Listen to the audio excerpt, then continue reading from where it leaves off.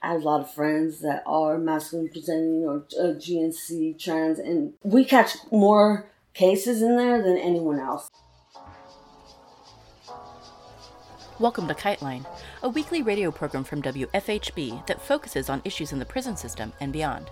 Behind the prison walls, a message is called a kite. Whispered words, a note passed hand to hand, a request submitted to the guards for medical care. Illicit or not, sending a kite means trusting that other people will bear it farther along until it reaches its destination. Here on KiteLine, we hope to share these words across the prison walls. Before starting with this week's theme, we wanted to share some prison-related news and announcements. Supporters of longtime Alabama prison rebel Michael Kimball announced that he had again been placed in segregation as a retaliation for his political activities.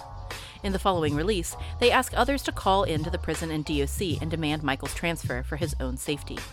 Quote, supporters have learned that anarchist prisoner, writer, and organizer Michael Kimball was recently placed in segregation at Holman Correctional in Alabama for allegedly coming to the defense of a fellow prisoner who was being beaten by guards. He is urgently asking for support in attaining his transfer to a new prison. Michael has been politically active behind bars for many years, in particular helping to agitate for the 2016 National Prison Strike, which made waves across the country and largely started as the brainchild of prison rebels at Holman. He is also the author of several zines, and his writings can be found at anarchylive.noblogs.org. Due to his political activity, he's frequently faced retaliation and punishment from guards and the DOC riot squad. Just this past week, after being placed in lockup, one guard visited his cell to threaten him. Michael immediately wrote to one supporter, quote, I need you to spread the word that I desire an immediate transfer because I fear for my safety. They can have another prisoner do their dirty work. These are pigs on the cert who have been assigned here since 2016. I know they plan to retaliate. That's what they do. Unquote. They ask that you call these numbers. Alabama DOC Commissioner's Office, ask for Commissioner Jeff Dunn at 334-353-3883. Or Holman Correctional, you can ask for Warden Cynthia Stewart at 251-368-8173. Our episode this week is a conversation between Rojas and Cyrus. They talk to us about the conditions of transgender and gender nonconforming, or GNC, prisoners in the California prison system and on the outside. Subject to increased surveillance and retaliation from both cops on the outside and correctional officers on the inside, Rojas speaks about what they were subjected to while within the California Department of Corrections and Rehabilitation, or CDCR. Rojas and Cyrus also talk about CCWP, the California Coalition for Women Prisoners, an organization that, in their words, quote, monitor and challenge the abusive conditions inside California women's prisons. We fight for the release of women and trans prisoners. We support women and trans prisoners in their process of re-entering the community. Unquote. We'll hear more from them in a later episode, but for now, here's Rojas and Cyrus. I'm Rojas. My pronouns are they, them, or just Rojas. I work for the Young Women's Freedom Center. I've been a member of CCWP since 2015. He has my heart, like this is how I got into this work. Like I knew the work I was doing in prison, like organizing in prison. I didn't know like I'd get out and do that. I mean, I knew that I was going to try to do this kind of work, like with CCWP. I just didn't know how far we'd get or that I'd even get a job in organizing, around this work. Like, I'm a lead organizer for the Young Women's Freedom Center. I love it. I'm getting paid to do this work, so that feels good. And I get to bring other people in. I'm Cyrus. I organize with the California Coalition for Women Prisoners in LA and TAG, the trans advocacy group. And Rojas and I know each other through CCWP and working on campaigns together, particularly the campaign that Rojas has been a lead on, which is Me Too Behind Bars, which is about kind of looking at and fighting the ways that particularly trans and gender nonconforming, but also queer people in general and women experience sexual violence inside prisons and how sexual violence functions as a form of state violence. But I actually never, Rojas and I are friends and I've known each other a while now, but I've never asked you how you first got connected with CCWP or like what you first thought when you started working with CCWP and how you connected with the group? I was abused by the cops. I was threatened with rape and tortured and sexually harassed because of being GNC. And when this incident happened, it was on the 14th year of my sentence. It was a really bad incident, and it's the first time I ever called home and said, hey, you know, I had never told my family what went on in that place. You don't want your family thinking that you're in there getting tortured, you know. So I called my family, and they called a friend of mine that I knew was in this work, Dolores Canales, and Dolores called Colby from CCWP, and next thing you know, I had a visit, like, immediately, because I wasn't I wasn't able to see a doctor, and, like, my finger had been broke, and CCWP had started advocating for me, calling the prison, getting money together so that my family could fly over and see me, actually allowing my family to stay at their home. Sarah Kushner let my family even borrow a car and drive out to see me. So that was surprising for me. Like, never did I think some people were just gonna help like that. It just doesn't even seem real, you know? I'm like, whoa, I just wanted people to maybe call up there and say, we know what's going on, stop it, you know. I was facing a lot of retaliation. So when CCWP came in to see me, things like changed, at least when they were around, at least visiting, you know. That's how we got connected. And I had a visit 3 times a month after that. And during my sentence, I only had, my entire sentence, I probably only had 10 visits. I did 15 years. You know, my family don't have a lot of money or anything. They couldn't come see me often, and I was fine with that. I actually even had visiting taken away from me for 5 years. It was crazy. Like, I was getting legal visits, family visits. I had so much support, and that's how we connected. I, built relationships with these folks in CCWP, so that's how we got connected. I feel like the thing you said about visiting getting taken away, it's like there's already so much in place that means that trans and GNC people inside are isolated. Even the fact that so many people aren't connected to their families. And then inside, when obviously trans people are dealing with the most harassment and violence from the guards and getting all these write-ups, and then probably going to get visiting taken away at higher rates. Yeah. Visiting gets taken away from us. The library, it's like you want to go out and meet someone and get a girlfriend, and it's like you're accused. You can be walking with anyone to the law library. Like me, oftentimes I'd get sent back, and it's like, no, we know you're coming out here to meet your girlfriend. No, I'm not, but that's just something they do to us. When they took my visits, it's because I had caught a case in there that I had beat. And it doesn't matter if you win your case in court. I had picked up a few cases in there, but I beat them all. You know, I was fortunate enough to beat them all. We get accused more of being I guess the cops say they're intimidated by us, or we're aggressive. And we catch more cases in there than anyone else. It's just... I have a lot of friends that are masculine presenting or GNC trans, and we're the ones that get 4 or 5 more years, 10 more years added on. That's what they do to us. We're targeted. And I feel like that's been such a huge part of, or something I've learned so much from you, and something that's been such a huge part of your fight, is being supporting trans people inside isn't just about making sure that people get the hormones, the name change, the honorifics. It's also about the fact that the stuff that's happening on the streets with police targeting and heightened surveillance and harassment, all of that stuff is going to keep happening with the guards inside. Oh, yeah, definitely. It's like they want to let you know that they're not worried about it. You know, CDC are so powerful. There was even staff coming in, in regular clothes and pulling other incarcerated people out, talking to them, telling them that I was a piece of shit.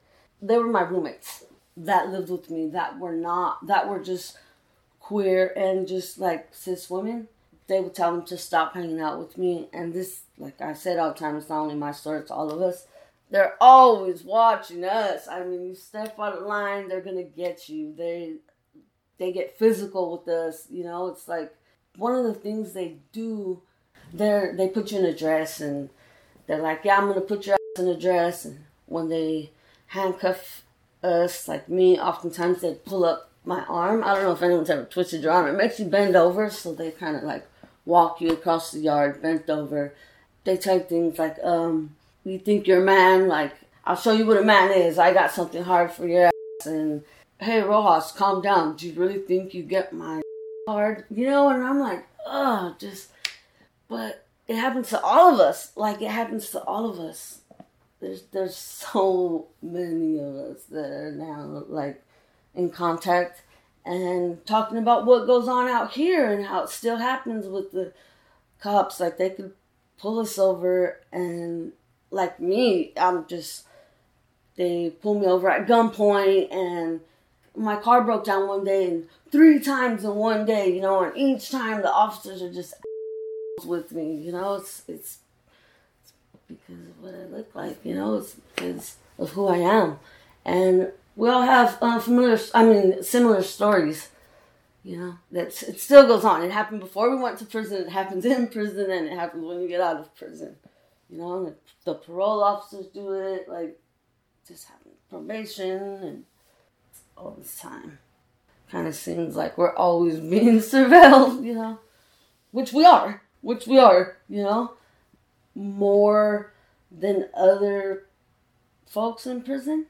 Definitely, like, they're always, like, watching you. Like, I can't even give someone a hug. Like, a friend of mine, her son passed away. And I remember hugging her, you know, like, she just broke and she was hugging me. And I was accused, that was over familiarity. Yeah, in Chowchilla. Yeah, in CCWF. So it just happens all the time.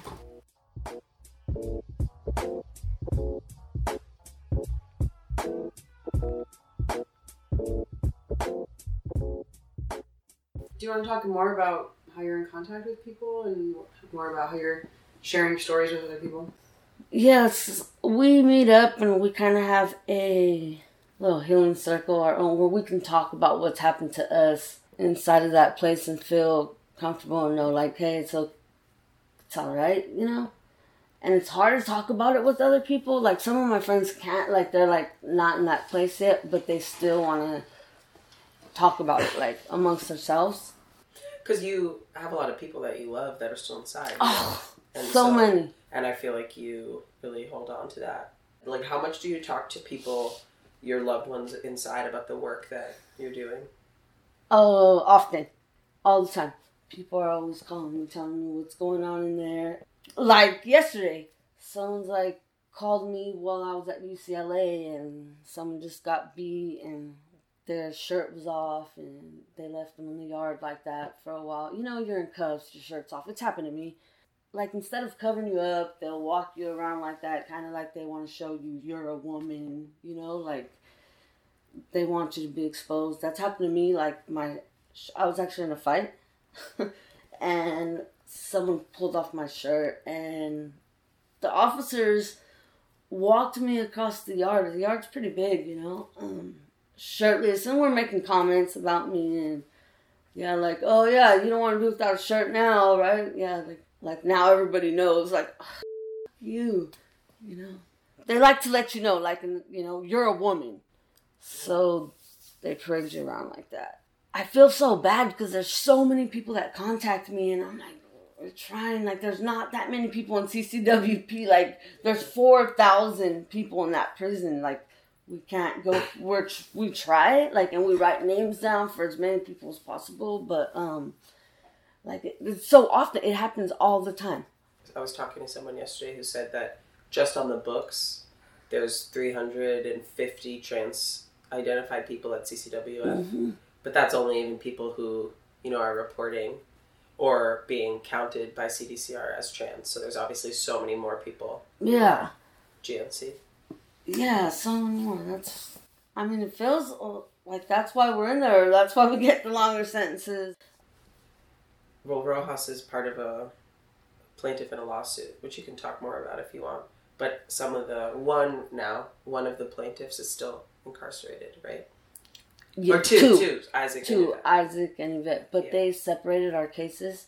Right. But, I'm sometimes a little bit confused with how much I can say. Yeah.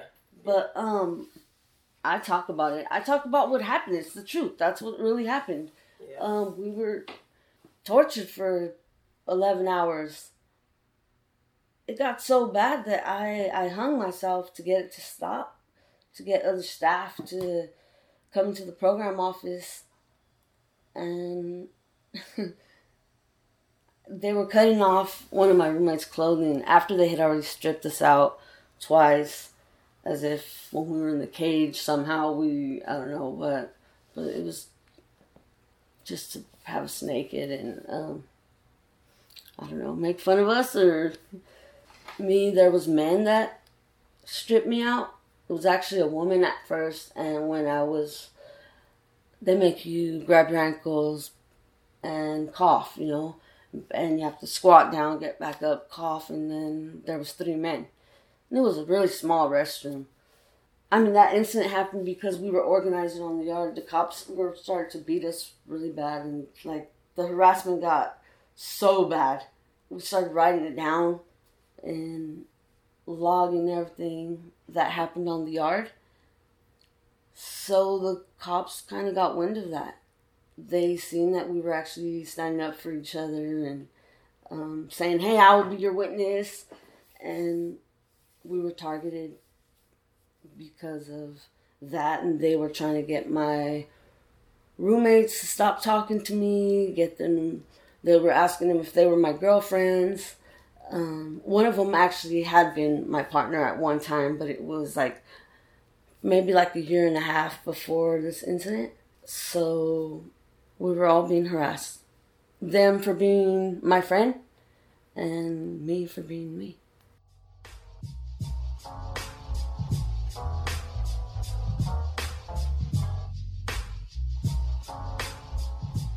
It's only in the 70s that people inside prison even started being able to, file lawsuits against the state, because before that prisoners weren't even seen as legal subjects. I think people in prison barely are seen as legal subjects now.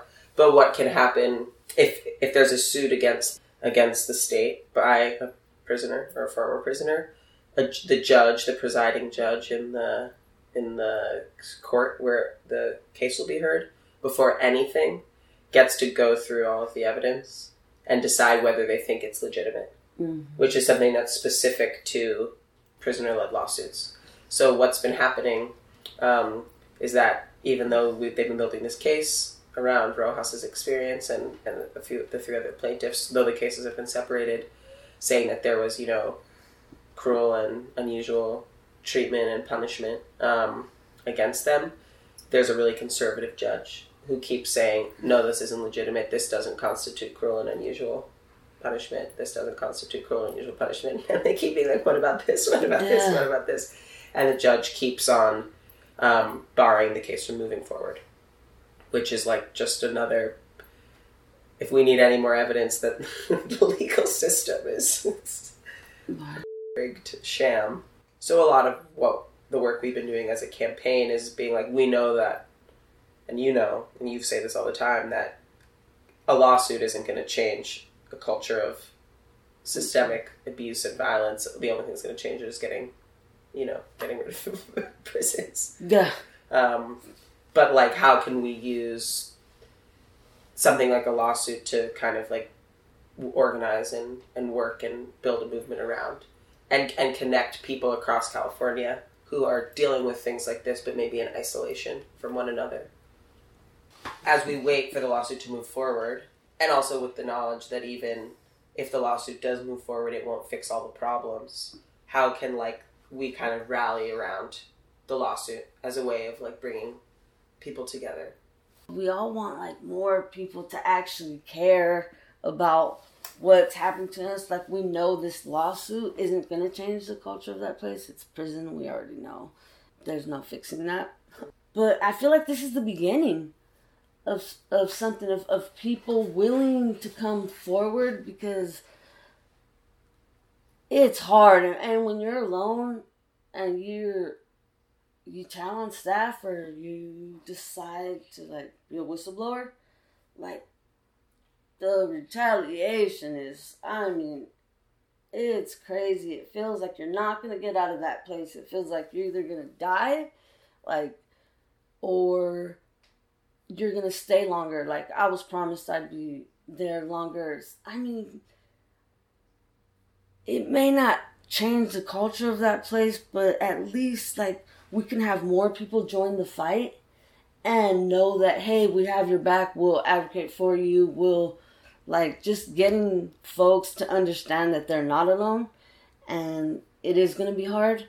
And we tell them that, like, you know, we're really careful, like, dealing with folks on the inside, because we know what it's like. Like, we all know they're probably going to get beat. They're probably going to rip the pictures of your family. This is all stuff that's happened to me. Just getting other folks to come forward so we can get, like, I mean, so our movement can, like, grow, and they know that we're just not going to take it, you know? We're not going to just keep your secret any longer. Like, I don't know where, I mean, I have a lot of hopes, like, what, I hope this will happen, I hope that will happen. What are your hopes? Damn, I hope that we can complain to an outside organization besides CDCR. That's the scary thing, complaining about CDCR to CDCR is like, you're not gonna win ever. Like, they're gonna laugh at you. You're gonna feel like stupid for even trying. Yeah. Other folks that are not impacted, that work with impacted folks, I don't ever feel the way I do, like, when I'm with CCWP. Like, it doesn't feel like, I don't know, it's just different, you know? It's different. They're more just like, doesn't seem like they care, and then you don't really want to, you're trying to get them to care, but then when you see their faces, like, just staring at you, you're like, oh God. You know, it's nerve-wracking. Yeah. I love CCWP. All the time I'm like, you know, they volunteer their time, like, folks that are not impacted, like, to come and work for us and visit us. Like, it's all like on volunteer time. It's not like they're getting paid for it. So that's the crazy thing, you know? And other folks, it's not like that, you know? But CWP, it's like they fight with their heart, you know? Like, they really listen to what's happening. And it's not just like research. You know, a lot of people are like, oh, okay, so there's 10 of you in the room, and, you know, 10 out of 10 have been through this. And you're like, you know, it's more than that, you know? It's not just us, it's our families. And CCWP, I mean, they get sad with, we're all like, someone gets beat, and it's like, I can call anyone from CCWP and say, hey, you know, this just happened, and we all feel it. It's not like that with other folks, you know? A lot of people, they're just about reform, and it's makes you feel weird when it's like, they, like, what, it's just the stuff that's people are fighting sometimes. It just doesn't make sense, because it's like, oh yeah, they should have let you should have been able to see the doctor after your bones broke, but like, really? They shouldn't, you know, they should be like, no, this shouldn't be happening. What? All of you, it's not okay. But I guess it's because they're not trans or GNC or queer, so it's a lot different. Other organizations are a lot different. It's funny, I think almost everyone in CCWP who's not directly impacted is gay or trans. But then, like, our inside members, there's actually a really wide range. Like, a lot of people are queer and trans, and then there's also, like, older women who are, like, really Christian and not gay at all, but they're, like, totally cool with it. You know, like, I have deep relationships with people inside who are, like, elderly women who I never would have thought I would be so close to, but they've like been, and they've like, we've literally like been close through my transition, you know, and like the love that I've been met with has like been, so I'm gonna get emotional. I get emotional too. Has just been like, so like, I feel like that's the thing about it, is like the love goes both ways. Like I'm not from a family that was impacted by prisons, you know that, but like the love is just like, it's goes in all directions, and like I'm lifted up and changed, and like my life is made better, and like I can imagine different futures and like fight for them because of the way that I'm loved in return, you know. But it almost feels like you know, I'm directly impacted, and I feel my family system impacted, you know, I'm in there. But I feel like that about CCWP too. They care so much, like it's like it hurts them as well. Like I feel like they're impacted, you know. It's like, well, that's interesting. I think like the whole idea of like direct impact is really kind of interesting, because it's like, well, yeah, certain people are directly impacted because we know that prisons are like racist and transphobic and classist and ableist and all this stuff. But then also like, once you love people, then you're a part of each other. right. And then like, what idea of family do we have? You know, like I do feel like now people inside are my family. So it's a little confusing. Yeah, no, seriously. Like the system has got to you too now. Do you know what I mean? It can reach anyone. That's what's so crazy about it. Like, as long as you care about someone, damn, even if people just cared about us as being human, like, I think they'd be impacted too. Like, that's something, it'd be on your mind. If you knew the horrible things that go on in that place, and then, especially us, we're like at the bottom of the barrel, like we're getting the worst of it all. I'm talking about trans and GNC folks. Yeah, and you all come in and you have to think about it. Like, can you imagine if you're in a place and you're getting beat just for being Cyrus, you know, and they're telling you, like, you're not who you are when you know who you are, you know? So, yeah, I definitely think you're impacted as well. Like, I think as long as you care. Well, sometimes when you really love people, yeah, it feels like what's happening to them is happening to you. Which I feel like you're not supposed to say or something. Like, I feel like that's like not politically correct. Like, you're supposed to be like, it's not my experience, it's not my experience. And that's true. That's so backwards to me, though. Yeah. Like, I don't understand that. Like, I just don't understand that. I'm like, man, my family's impacted. My friends, you know what I mean? I'm still going through... I feel like Christina's system impacted because of me. Like, I'm still going through a lot. And people that have to be there for me and, like, see what I'm going through. Like, it hurts you when you see your family going through something. You're impacted. It's... Like, I know, yes, give us our place to talk. I understand that. But also, like, how it affects everyone else, too. That's what I believe. Like... You know, same way I'm hurt. Like, I have people in there that, even people I don't know, it hurts. I know what's going on, so it hurts. Like, I'm impacted by what's happening to them. You can find out more about the California Coalition for Women Prisoners at womenprisoners.org. This has been KiteLine. Anyone can reach us via our P.O. Box, KiteLine Radio, P.O. Box 2422, Bloomington, Indiana 47402. KiteLine is intended as a means of communication between people across prison walls. KiteLine, WFHB, or any affiliates airing this program are not responsible for the opinions expressed on the show. Please join us every Friday for more stories, news, and insights about the impact of prison on our community. Thank you for listening.